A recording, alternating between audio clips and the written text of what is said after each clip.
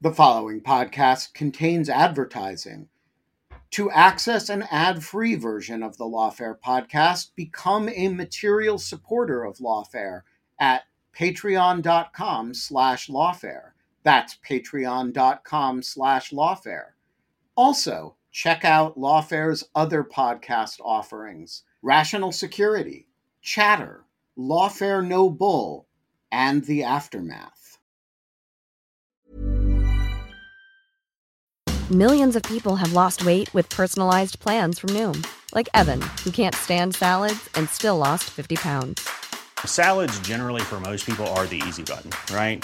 For me, that wasn't an option. I never really was a salad guy. That's just not who I am. But Noom worked for me. Get your personalized plan today at Noom.com. Real Noom user compensated to provide their story. In 4 weeks, the typical Noom user can expect to lose 1 to 2 pounds per week. Individual results may vary.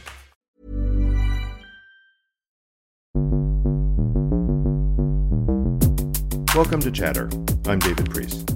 This week, Hans Kristensen on nuclear launch authority in myth and reality. I remember asking the Soviet commander, could you have launched your nuclear weapons? And he was like, oh no, I was not allowed to do that. And I was like, no, I know that, but could you technically have done it? And he said, yeah, there were no locks on the systems. We could have done that. The eyebrows on the American general just went up because he would say, dude, if you had made one move, we would have launched.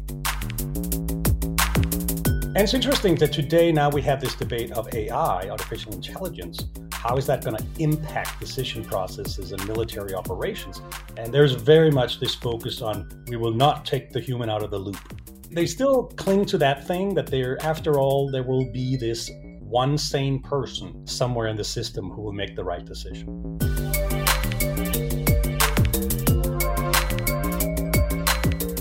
Hans Kristensen, welcome to Chatter. Thanks very much. Thank you for joining me. This is a timely conversation we're going to have about issues around nuclear launch authorization. And as just a bit of background for our listeners, in case you've been in a cave somewhere, the reason this is coming up now is because the Secretary of Defense has been in the hospital. And as usually happens, and as Hans, you are all too familiar with, whenever anything happens with senior leadership of the Defense Department or the president, or basically anything having to do with the U.S. national security establishment, someone is out there saying that this affects the chain of command for nuclear authorization. And you're the guy who's usually out there correcting them and telling them how it really is. So we're going to do that because of a couple of issues that have come up with public comments from senior officials that don't quite get it right. But before we do that background, a little bit of your background. How did you come to focus on nuclear issues as your career? Yeah, it's ironic I have to talk about this because I have never been inside government. I've never had access. I've never been in the nuclear command and control system.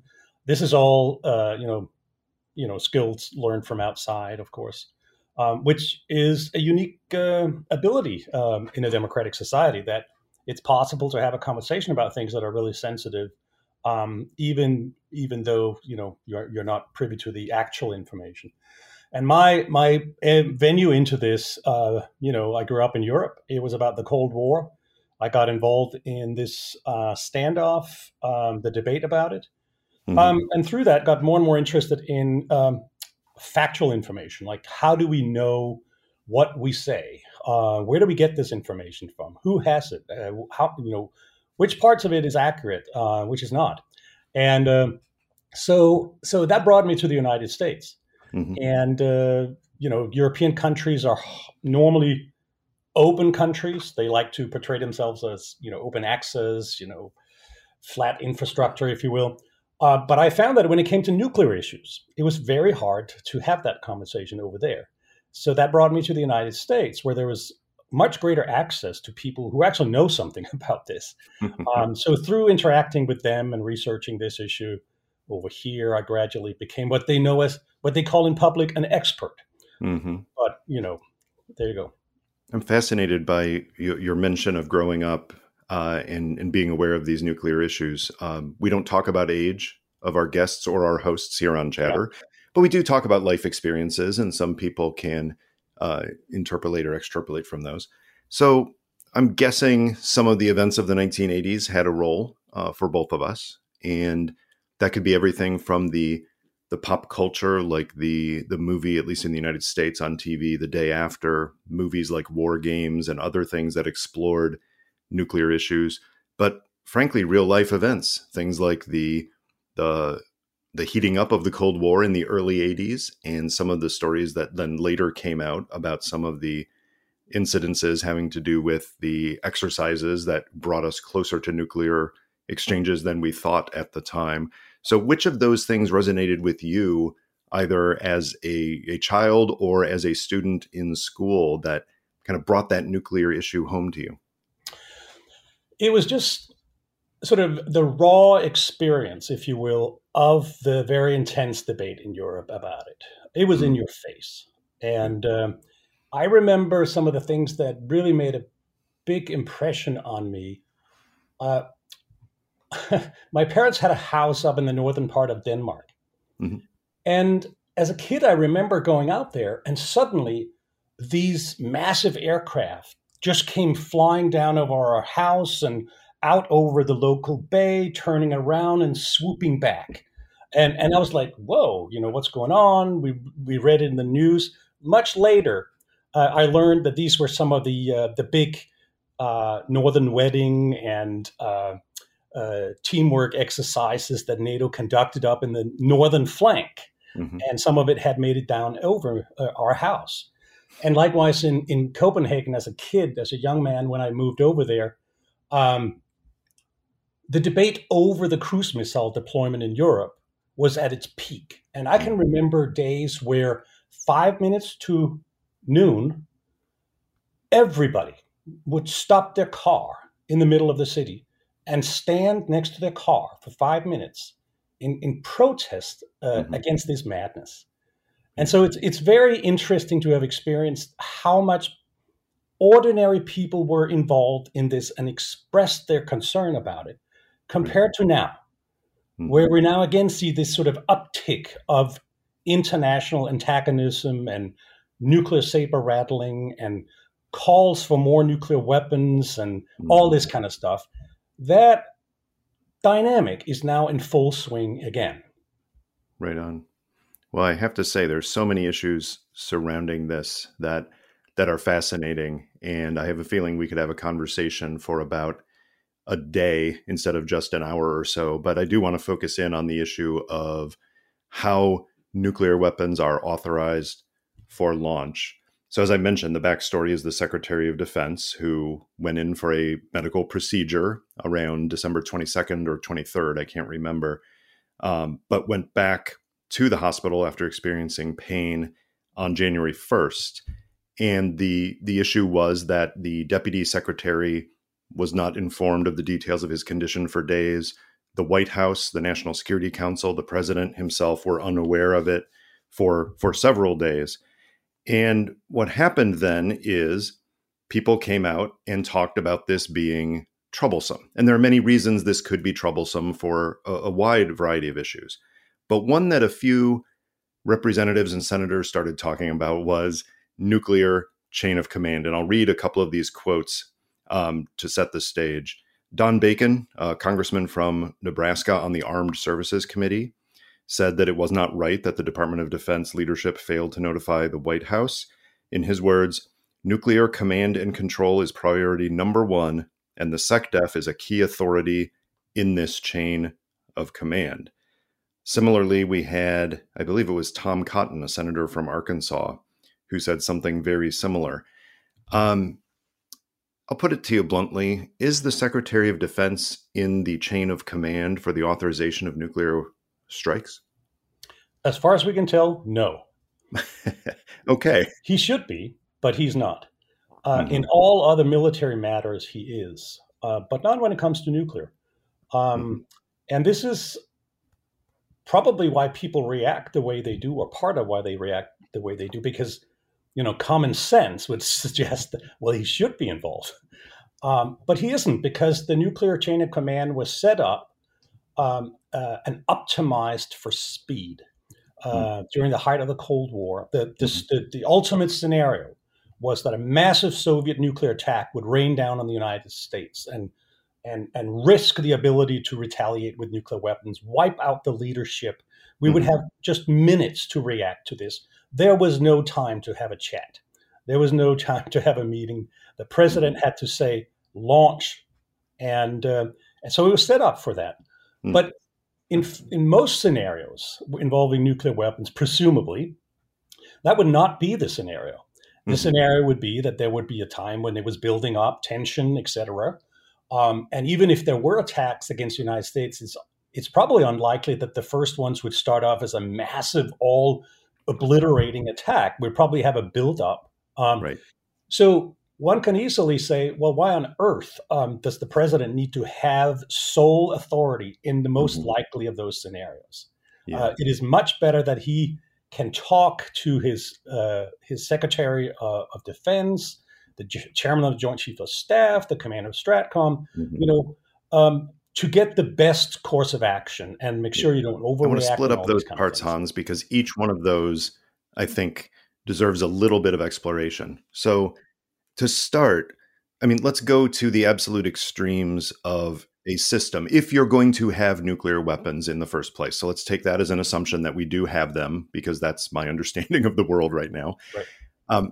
At the extreme, you could have a system by which nuclear weapons cannot be authorized for use without the kinds of things we're supposed to do for almost all other public decisions. That is, you have hearings in Congress, you have debate in public, you have a vote to authorize the use of force. In theory, a declaration of war, although we're not keen on doing that in recent times, but in theory.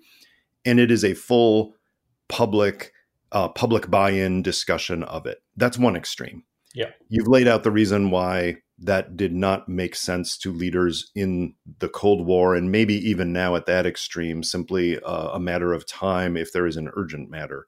But you can go to the other extreme.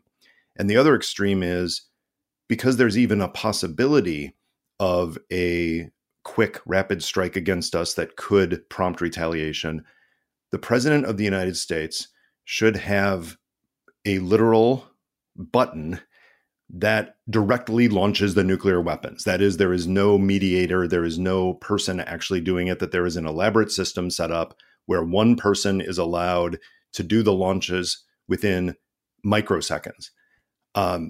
I would think both of us and most reasonable people would agree that those two extremes are both unrealistic and perhaps unwise based on the way international relations and human psychology actually work. So we found this thing in the middle, whereby the president has the authority, but it is not literally a button on his desk, despite what Donald Trump tweeted out at one point. And I will say, despite what at least a significant chunk of the American people believe, that there is a button that the president can push to launch nuclear weapons. Yeah.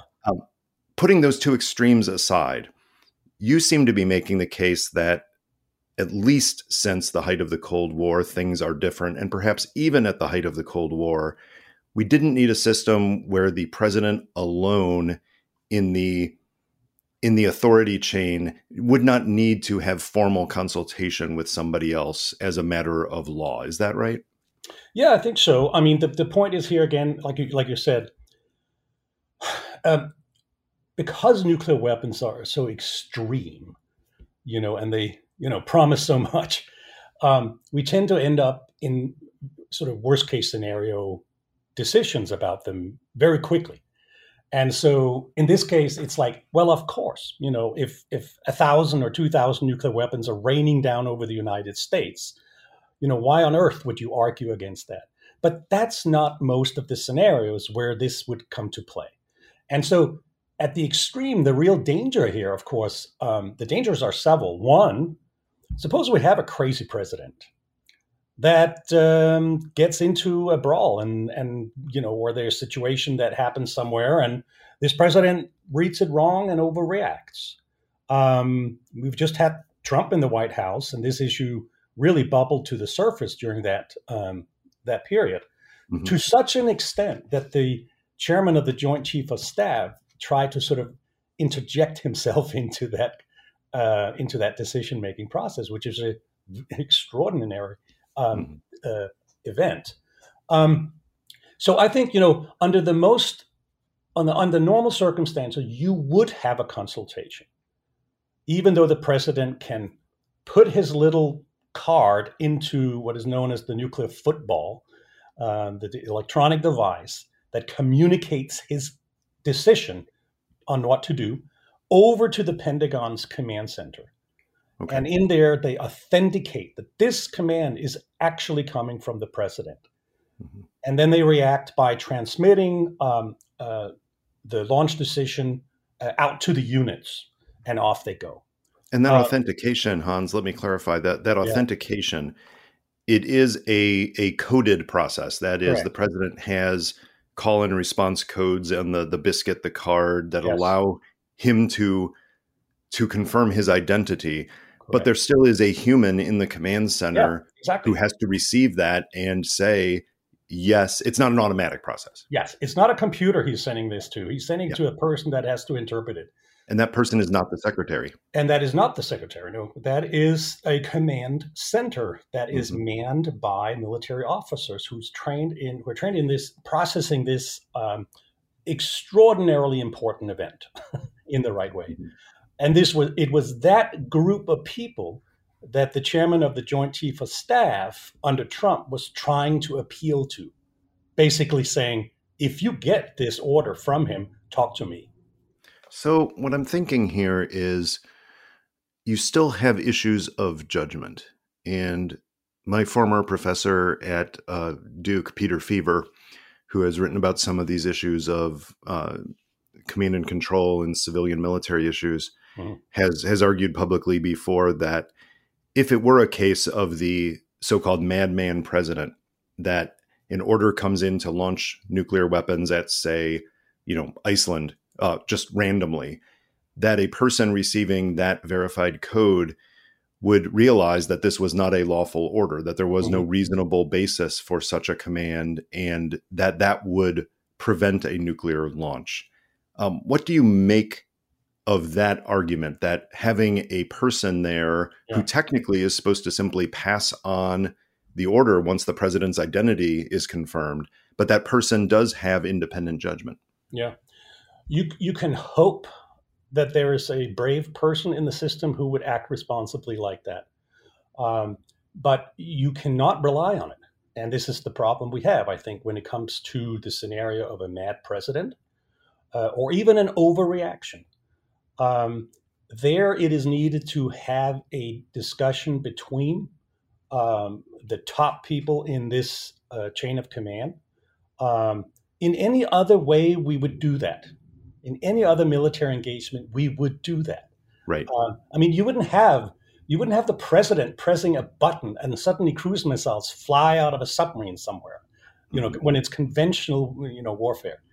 But, you could sort of say that's nonetheless what we have on nuclear weapons. But like you say, there are people in the system, and you can hope they react and interject themselves, but you cannot count on it. And this is actually, when we discuss this issue, the counter argument for people saying, well, the president should not have the sole responsibility, the sole authority. There should be at least a couple of people involved in this. Most people say, yeah, but what if the Russians just attack, right? And there we are back to that extreme scenario. But like I said, yeah, fine. But there are scenarios that involve U.S. first use of nuclear weapons. The decision to initiate nuclear use. Remember, we have a strategy in the United States where we have rejected a no first use policy explicitly because we like to keep a limited number of potential scenarios open whereby the president could order the first use of nuclear weapons. And specifically in the context, for example, of very large conventional attacks against us or critical overseas interests like allies, or devastating biological attacks, or perhaps in the future, even very advanced cyber attacks that have devastating consequences, things like that. So for those reasons, they want to keep that option open. And so you could say that would not involve this thousands of nuclear weapons attack against the United States scenario. So why on earth should the president not consult the Secretary of Defense and perhaps others as well in that? And let me remind you, he probably would, or she, most likely in most scenarios, because there are scenarios, there are capabilities set up so that he can have a consultation with the military and civilian leadership elsewhere. So why not make that the rule for everybody's safety up front? Mm-hmm. Now, let me think through what that would mean. So if we were to have a system under which, and let's just say it is the Secretary of Defense, but you could put in the Speaker of the House, you could put in virtually anybody, but whatever you put into legislation that said this must happen. But let's say the Secretary of Defense. Mm-hmm. If that were the case, then the issue of, is the Secretary of Defense incapacitated? And has the Deputy Secretary assumed the duties of the Secretary, including this important consultative role? Then this hospitalization would be an absolutely crucial issue.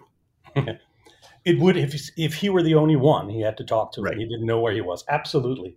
So you can imagine a number of people that are involved. You can imagine the Secretary of Defense. You can imagine the Chairman of the Joint Chiefs of Staff.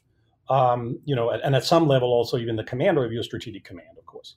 And if there were a launch situation, of course, there would be an officer on this conference call from Stratcom that would advise the president, what are these options that are available to you, Mr. President? Under the circumstances, we recommend this one.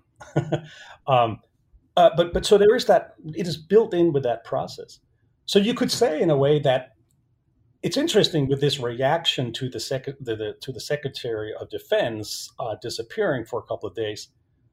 It's very interesting, that reaction, because on the one hand, it misunderstands. It shows that these people in Congress, they misunderstand or unaware of what the system is.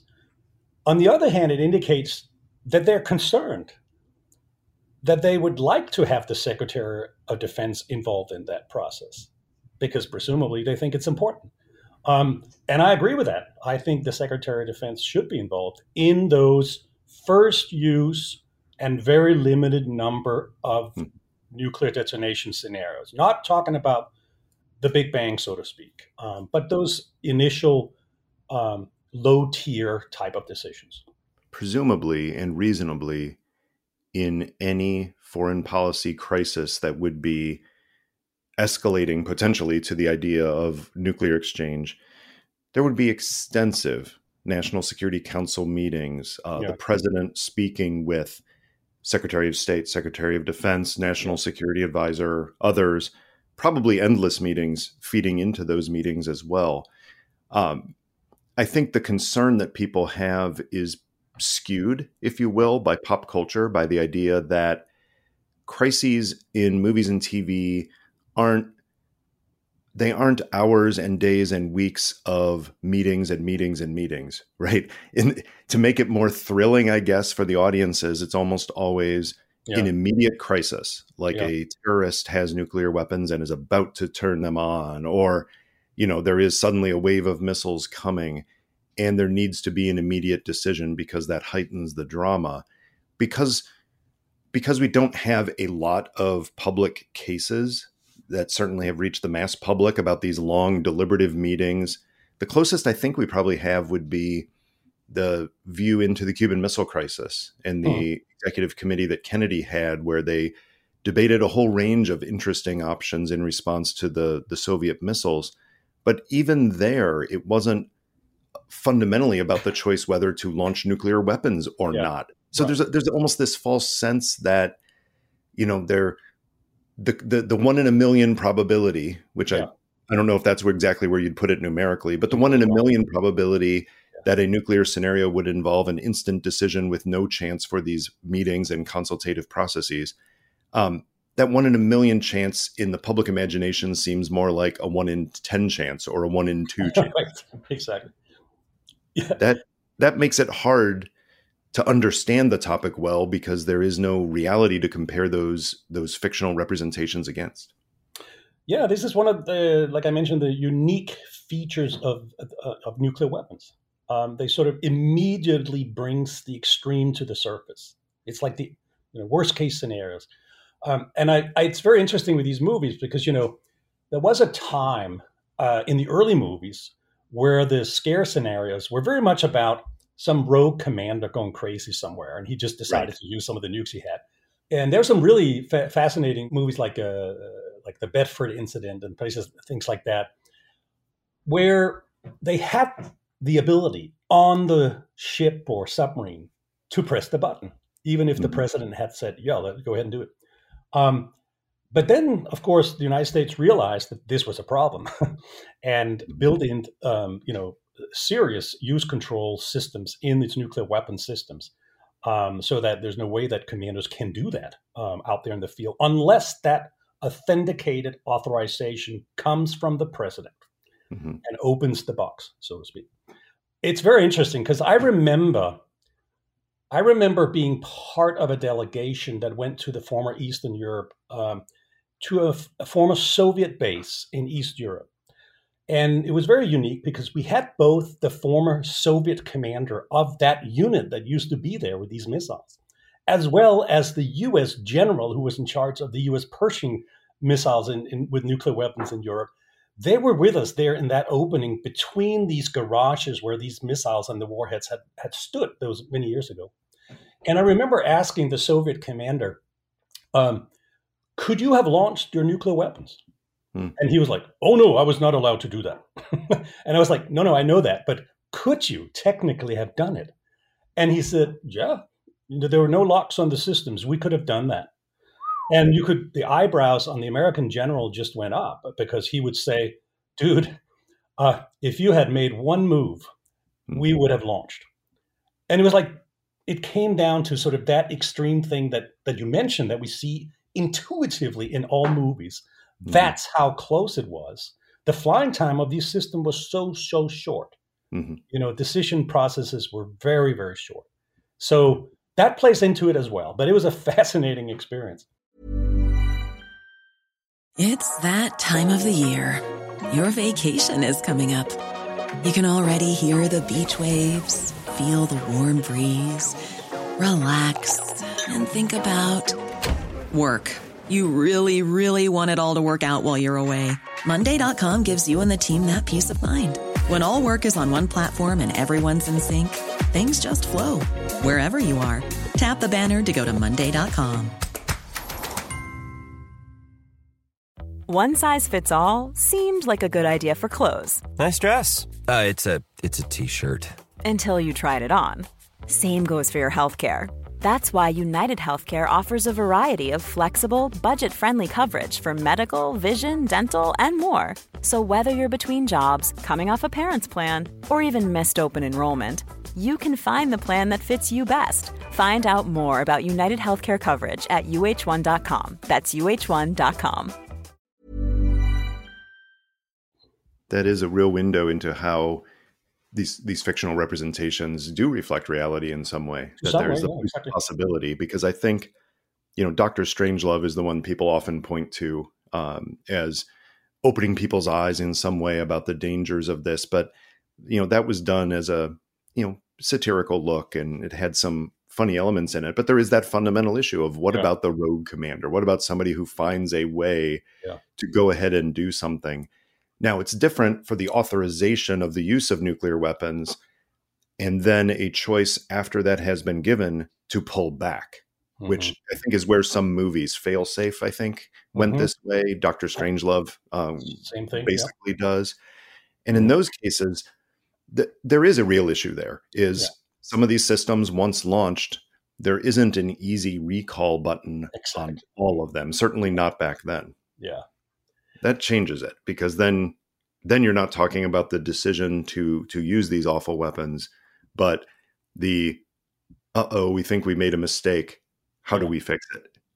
Well, so that is a very good nuance, because that's why when you actually get to talk to people involved in nuclear planning, what are the systems that are mostly intended for use in these early phases of a crisis where the limited nuclear use was authorized? Well, those are the bombers. The bombers go in, they can put limited, impact, so to speak, and you can recall them. And so it's only until later phases that sort of, the ICBMs get to fly, et cetera, depending on the scenarios. There are, of course, some places specifically with the submarines where, limited use is also involved, but not at the level where we're talking about, many warheads being launched. That's the focus on these bombers and their cruise missiles or gravity bombs, depending on what the scenario is. So there is that hope that when you turn up the heat and you start to, signal to countries that now we're serious, that you begin with these lower tiers of what you have at your disposal, and then you sort of gradually turn up the heat. Mm-hmm. Absolutely. It occurred to me, mentioning Dr. Strangelove, that I was perhaps too conservative in mentioning what the extremes were for launch authorization, because the second extreme I posited was, based on my memory as a child of the music video from Genesis, Land of Confusion, where Ronald Reagan wakes up from a dream, sweating, and reaches above his bed to press the button for nurse, but hits the button next to it that says nuke, and everything blows up. But that's not the extreme. Yeah. Dr. Strangelove pointed to the real extreme, which is the so-called doomsday machine, right? The automatic system whereby the detection of some kind of attack, it automatically creates a response, and there is no human in the system. So I guess that extreme would be different. The idea of an automated response to take humans out of the loop and make, in theory, deterrence more credible. Yeah. So in this country, we have very much, resisted that temptation to sort of take the human out of the loop. That is, in fact, also out of, the movie, the War Game from the 1980s. War Game, sure. Is very much about that, where a computer takes over. And it's interesting that today now we have this debate of AI, artificial intelligence. How is that going to impact decision processes and military operations? That is very much also part of that conversation. And people are concerned that you could get to a point where an AI system would make the decision, and a military commander would have to agree or not, but being fed options based on analysis that this system is performing.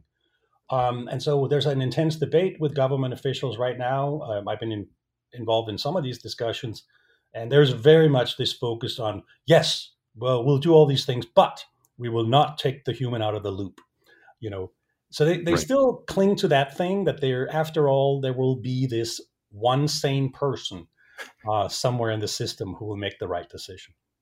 That leads to some really interesting philosophical and psychological arguments about the sane person in the system. Yeah. Because if you get to the point where you're considering the use of, especially a massive response of nuclear weapons, sanity inherently comes up in the conversation, regardless of the character of the person before the crisis that led to it. Yeah. But you also face the issue with AI that, AI, whatever algorithm you have building it, is human informed. That is, you're putting in the biases and assumptions of the people who are building the algorithm to develop it. So in a sense, there are humans in that loop. They're just humans who perhaps aren't as swayed by emotions or quick reactions. It's a more systematic process. But the ultimate AI, you also lose where that happens. Like it becomes the black box of, you don't know how it gets from A to B to the ultimate decision. Yeah. So it raises a lot of interesting issues about free will and consciousness and decision making. Yeah, absolutely. That go beyond just making sure you have a good president and a good secretary of defense in the model you propose. Right. No, I mean, It's funny because, if you talk to people about these incidents that are known, where, for example, someone put an exercise tape into the computer and the system thought it was a real attack. Mm-hmm. That took a person going to check to figure that out. We see it in the Cuban Missile Crisis, both at the senior level, but also at the operational level. For example, in the U.S. decision to ignore one of the cables that came out of Moscow and focus on another one, right? And decisions like that.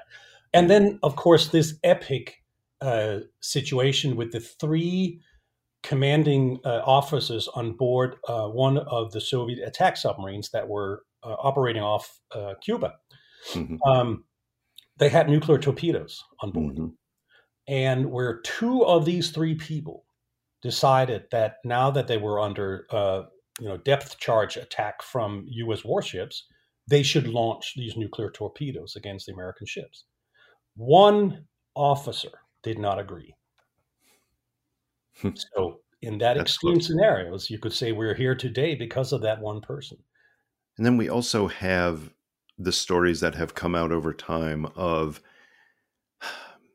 the misinterpretations or the failure of communications that have led to close calls. So I'm thinking here, and you'll know the details, but I can't. So hopefully you can fill in the gaps and correct me when I'm wrong. But the Russians perceived an incoming attack, and in fact, it was a rocket from Norway going north to, I think, examine the aurora. And they had communicated to the Soviet Union at the time, maybe Russia, but I think it was in the Soviet Union era.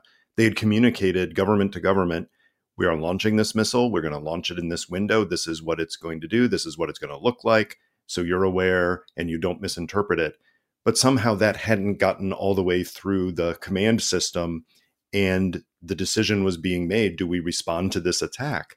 So first of all, tell me where I got that scenario wrong. But then as a springboard to that conversation of a lot of our assumptions about nuclear launch wisdom and decision-making and consultation almost assume that there is good, complete communication when experience shows us that is not always the case. Right, exactly.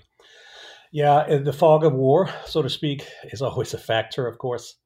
And you can plan from now until hell freezes over, but there will always be some nasty surprise. But that particular incident there is caught a lot of attention because it sort of carried with it all these things that could go wrong, right? That you hadn't foreseen, a system that is optimized to respond to a surprise attack overreacts and does something. And so for many years, there were reports that, like you said, that had gone all the way up and they, opened up the box and started to get ready. But later we've had a chance to talk to Russian officials that were involved in that event, including the former head of the staff officer, General Yezin, who happened to be on guard that day. And he has later said that it didn't go that far, actually, that the system caught it. And they decide that this was not what we thought it was. But nonetheless, it was an enormously important discussion to have at the time, because it really brought to the front this issue of, well, what do you do if this system is set up to expect the worst and makes a mistake? There's another case, of course, back from 1983, I think it is, where NATO had a huge exercise in Europe that the Russians overinterpreted. They basically thought this was a springboard for a surprise attack against the Soviet Union, or was a pact. And immediately, around this time of that exercise, the Russian early warning system detected incoming missiles. And there's this famous incident that has turned into a movie about, I think it's called The Man Who Saved the World. Right. There was an officer at this particular radar station that saw this stuff happening on the radar screens, but decided this was not real. It didn't fit with the political or practical situation that was going on at the time. So he didn't report it up into the system. And so that became some very dramatic movies at the time. But again, here's a decision of some person, like the guy on the submarine with the torpedo. This person, or the guy checking the tape that was the exercise tape that was put into the computer by mistake.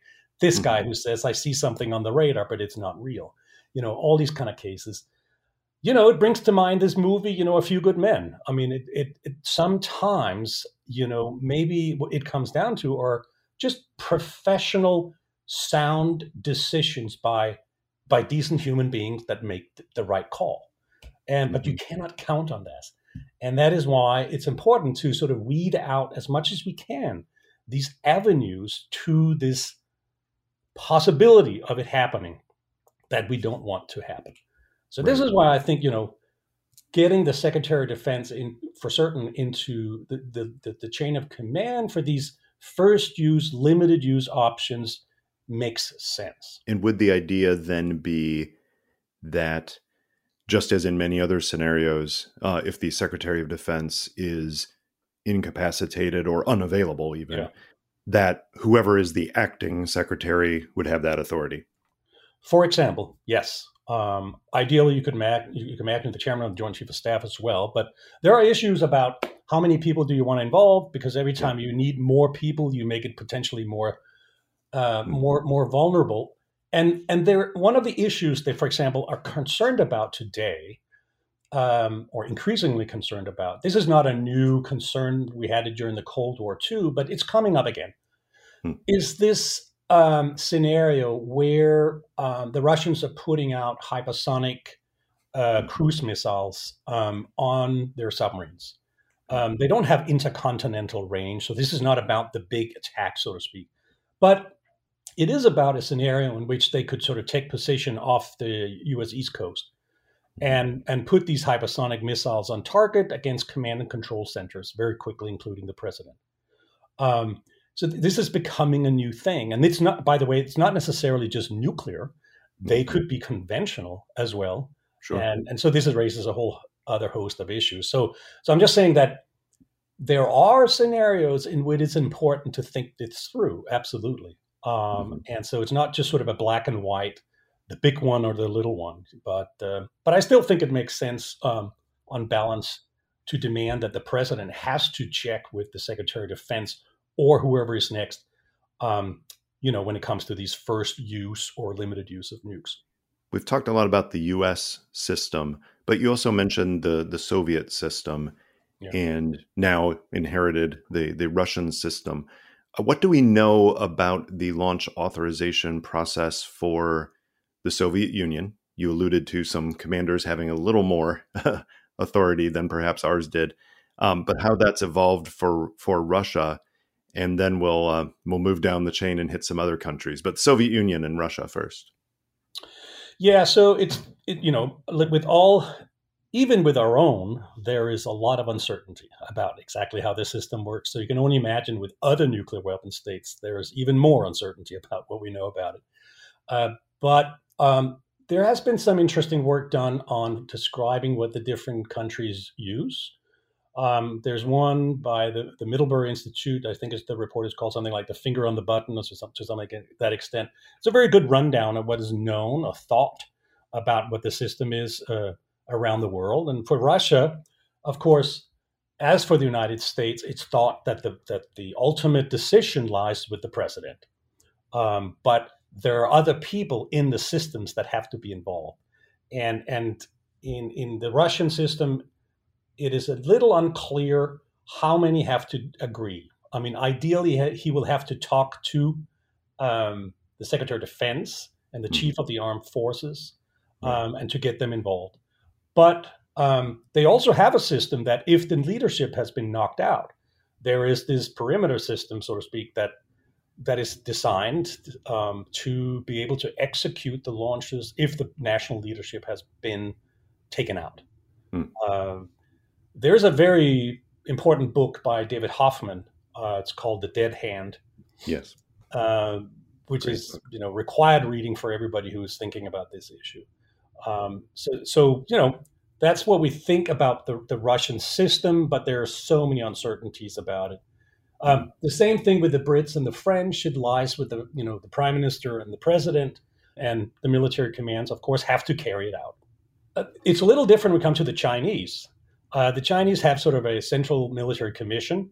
That's a group of people that involves the military people as well as, of course, the president. So in practical terms, it probably is the president. But the way it's being described is that the decision comes from the Central Military Commission. But I would say it's from the president. India, Pakistan, a little different. They have some sort of kind of committees that consist of military and in some cases civilian individuals that are consulting on this particular matter. But at the end of the day, it's probably also that in India, it's the prime minister that calls it, and it is in Pakistan probably the head of the military that calls it. North Korea, everything is the dear leader, so that's probably where that comes from. Israel is sort of an interesting case because Israel does not officially have nuclear weapons, hasn't admitted to having them, but and also their readiness alert level is at a very, very low level. It is thought. For example, it's thought that the nuclear component of the nuclear weapons are not installed in the warheads under normal circumstances, but kept separate from the military under civilian control. So there would have to be a process where they are brought in and installed and then deployed before you can even get to this. But even there, of course, the decision would be the decision of the prime minister. That is a great overview. Thank you. I realize there's many unknowns there, but that's a good sketch. One thing that I've seen in open press coverage, almost every time that there's a transition to a new prime minister in the United Kingdom, which is happening more and more lately, it seems.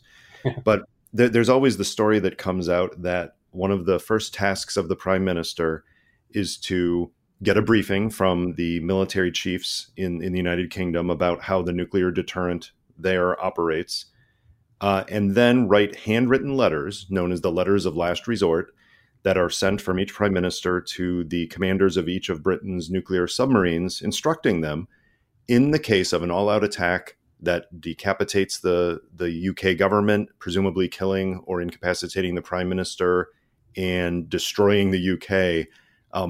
What does the prime minister want them to do? Have you heard of these? And yes. Is this a myth, like some of the other things that have been put out there in British history to, in the sense, sensationalize some of their national security decisions? Or is this something that your understanding is that it would, in a sense, direct those commanders in the case of a catastrophe? Well, it's a little unclear because, yes, there's been a lot of debate about it because it sounds bizarre. What is it? What is it in the letter? I mean, presumably the commanders will still have to receive some kind of code before they can even launch it. So it's not like the code is in this letter that is in your safe because then the command and control goes out the window. They could just open the box, at any time. So I think we'll have to learn more about that before we can call what is real here. But I think it might have more to do with sort of the general idea here that submarines are intended to be the last resort. That if everything else goes wrong and the entire country is eliminated, there will always be that last resort on the submarines. And so they will have to be able to act in some shape or form. When that code is sent to them depends on the country, the system, the situation. In our system, for example, it wasn't until I think it was 1997 that the ability of the ballistic missile submarines to make a local decision, their own decision to launch nuclear weapons, was cut off. You had a system that is captured really effectively in this movie, Crimson Tide, where you have a battle between the two leading officers on the submarine about, in that case, it is a garbled, alert that has been received, and should you check or should you not check or just go ahead and launch? But they had the ability to launch on the submarine. They had two keys, but they had to agree. Mm-hmm. So that was a very delicate situation that was finally closed off in the U.S. system in 1997. Former Secretary of Defense has described this. Mm-hmm. That's just to say the submarines are a unique case, because they are in this extreme backup situation. So we see in the United States, we see every day, if you open up, I think it's called 24-hour radar or something. If you open that one up every single day, several times, you can see these TACAMO aircraft, these E-6 aircraft flying out over the Pacific, over the Atlantic, down over the Mexican Gulf. Their role is to transmit launch codes to the ballistic missile submarines if everything goes wrong. They're up there practicing that mission every single day. And the point of practicing it, obviously, is the training component to make sure if it's needed, it's done. Yeah. But it's also the deterrent idea that adversaries, knowing that there is a robust infrastructure for authorizing an attack and for transmitting the commands and then for executing, in theory, under deterrence theory, that builds the credibility of the deterrent and makes any use of such weapons less likely. Yeah. Oh, absolutely. Yeah. I mean, this is the old thing. You can't deter unless the adversaries know that you have something to deter with, and that it's credible. Right. On the other hand, one also has to be a little careful not to get too romantic about deterrence, because deterrence is a process in the brain of the adversary. And you don't always know how that adversary will react and put two and two together and rationalize. This is one of the big issues here about the Russian leadership in the context of Ukraine, of course. Are they sane still? Do they really think that they now have? Do we see a lowering of the willingness to use nuclear weapons, so to speak, or not? So these are some of the big questions about deterrence. But yes, you have to practice that all the time if you want to be credible, and we do that.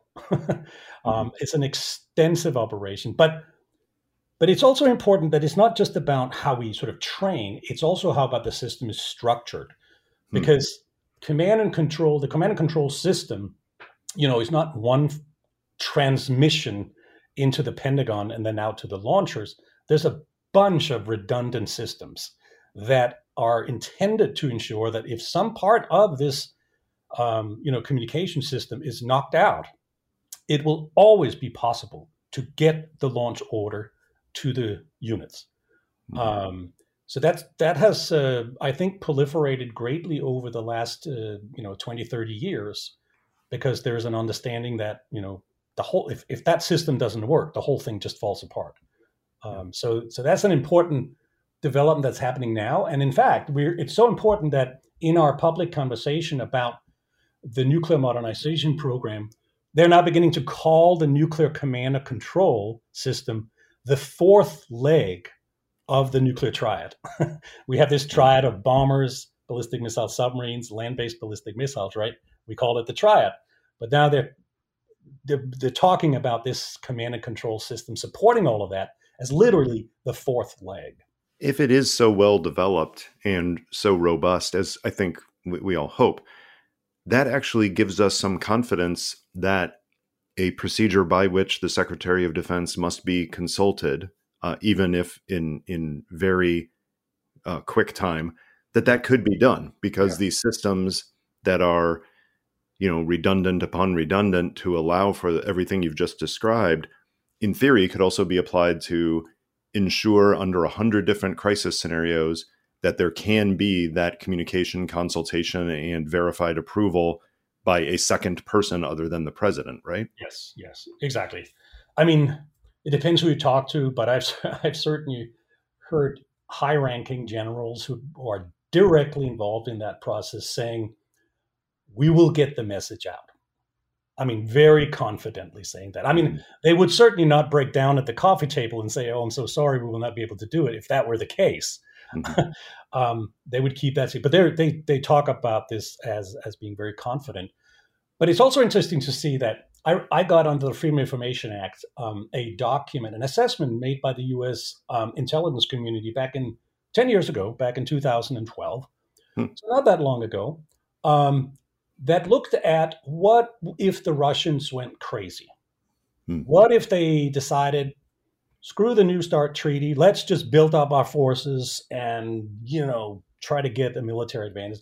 And the striking conclusion of that assessment was that there was nothing, and it's almost in so many words in the document, there is nothing the Russians can do, even breaking out of New START and vastly increasing its number of nuclear weapons, that would fundamentally undermine strategic stability.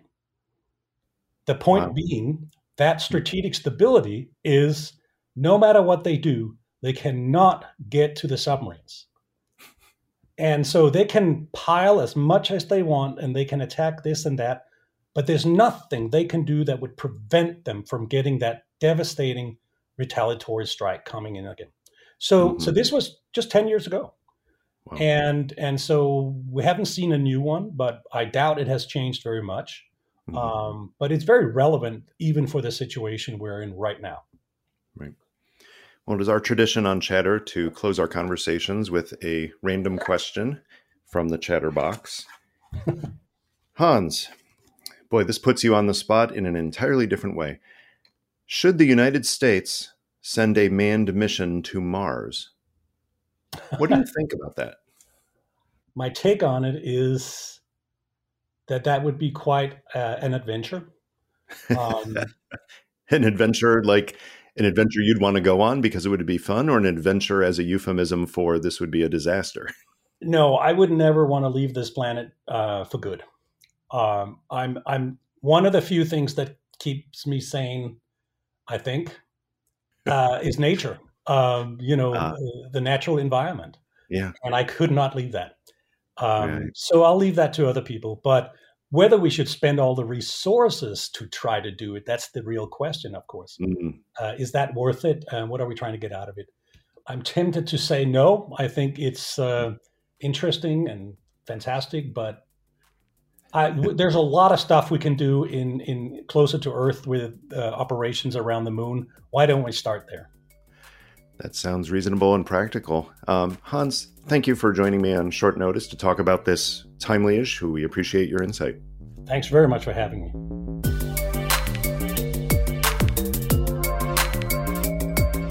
That was Chatter, a production of Lawfare and Goat Rodeo.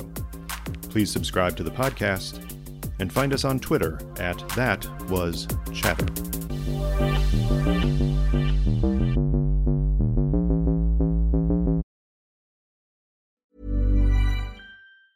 Hey, it's Danny Pellegrino from Everything Iconic. Ready to upgrade your style game without blowing your budget? Check out Quince. They've got all the good stuff, shirts and polos, activewear, and fine leather goods, all at 50 to 80% less than other high-end brands. And the best part? They're all about safe, ethical, and responsible manufacturing. Get that luxury vibe without the luxury price tag. Hit up quince.com/upgrade for free shipping and 365-day returns on your next order. That's quince.com/upgrade.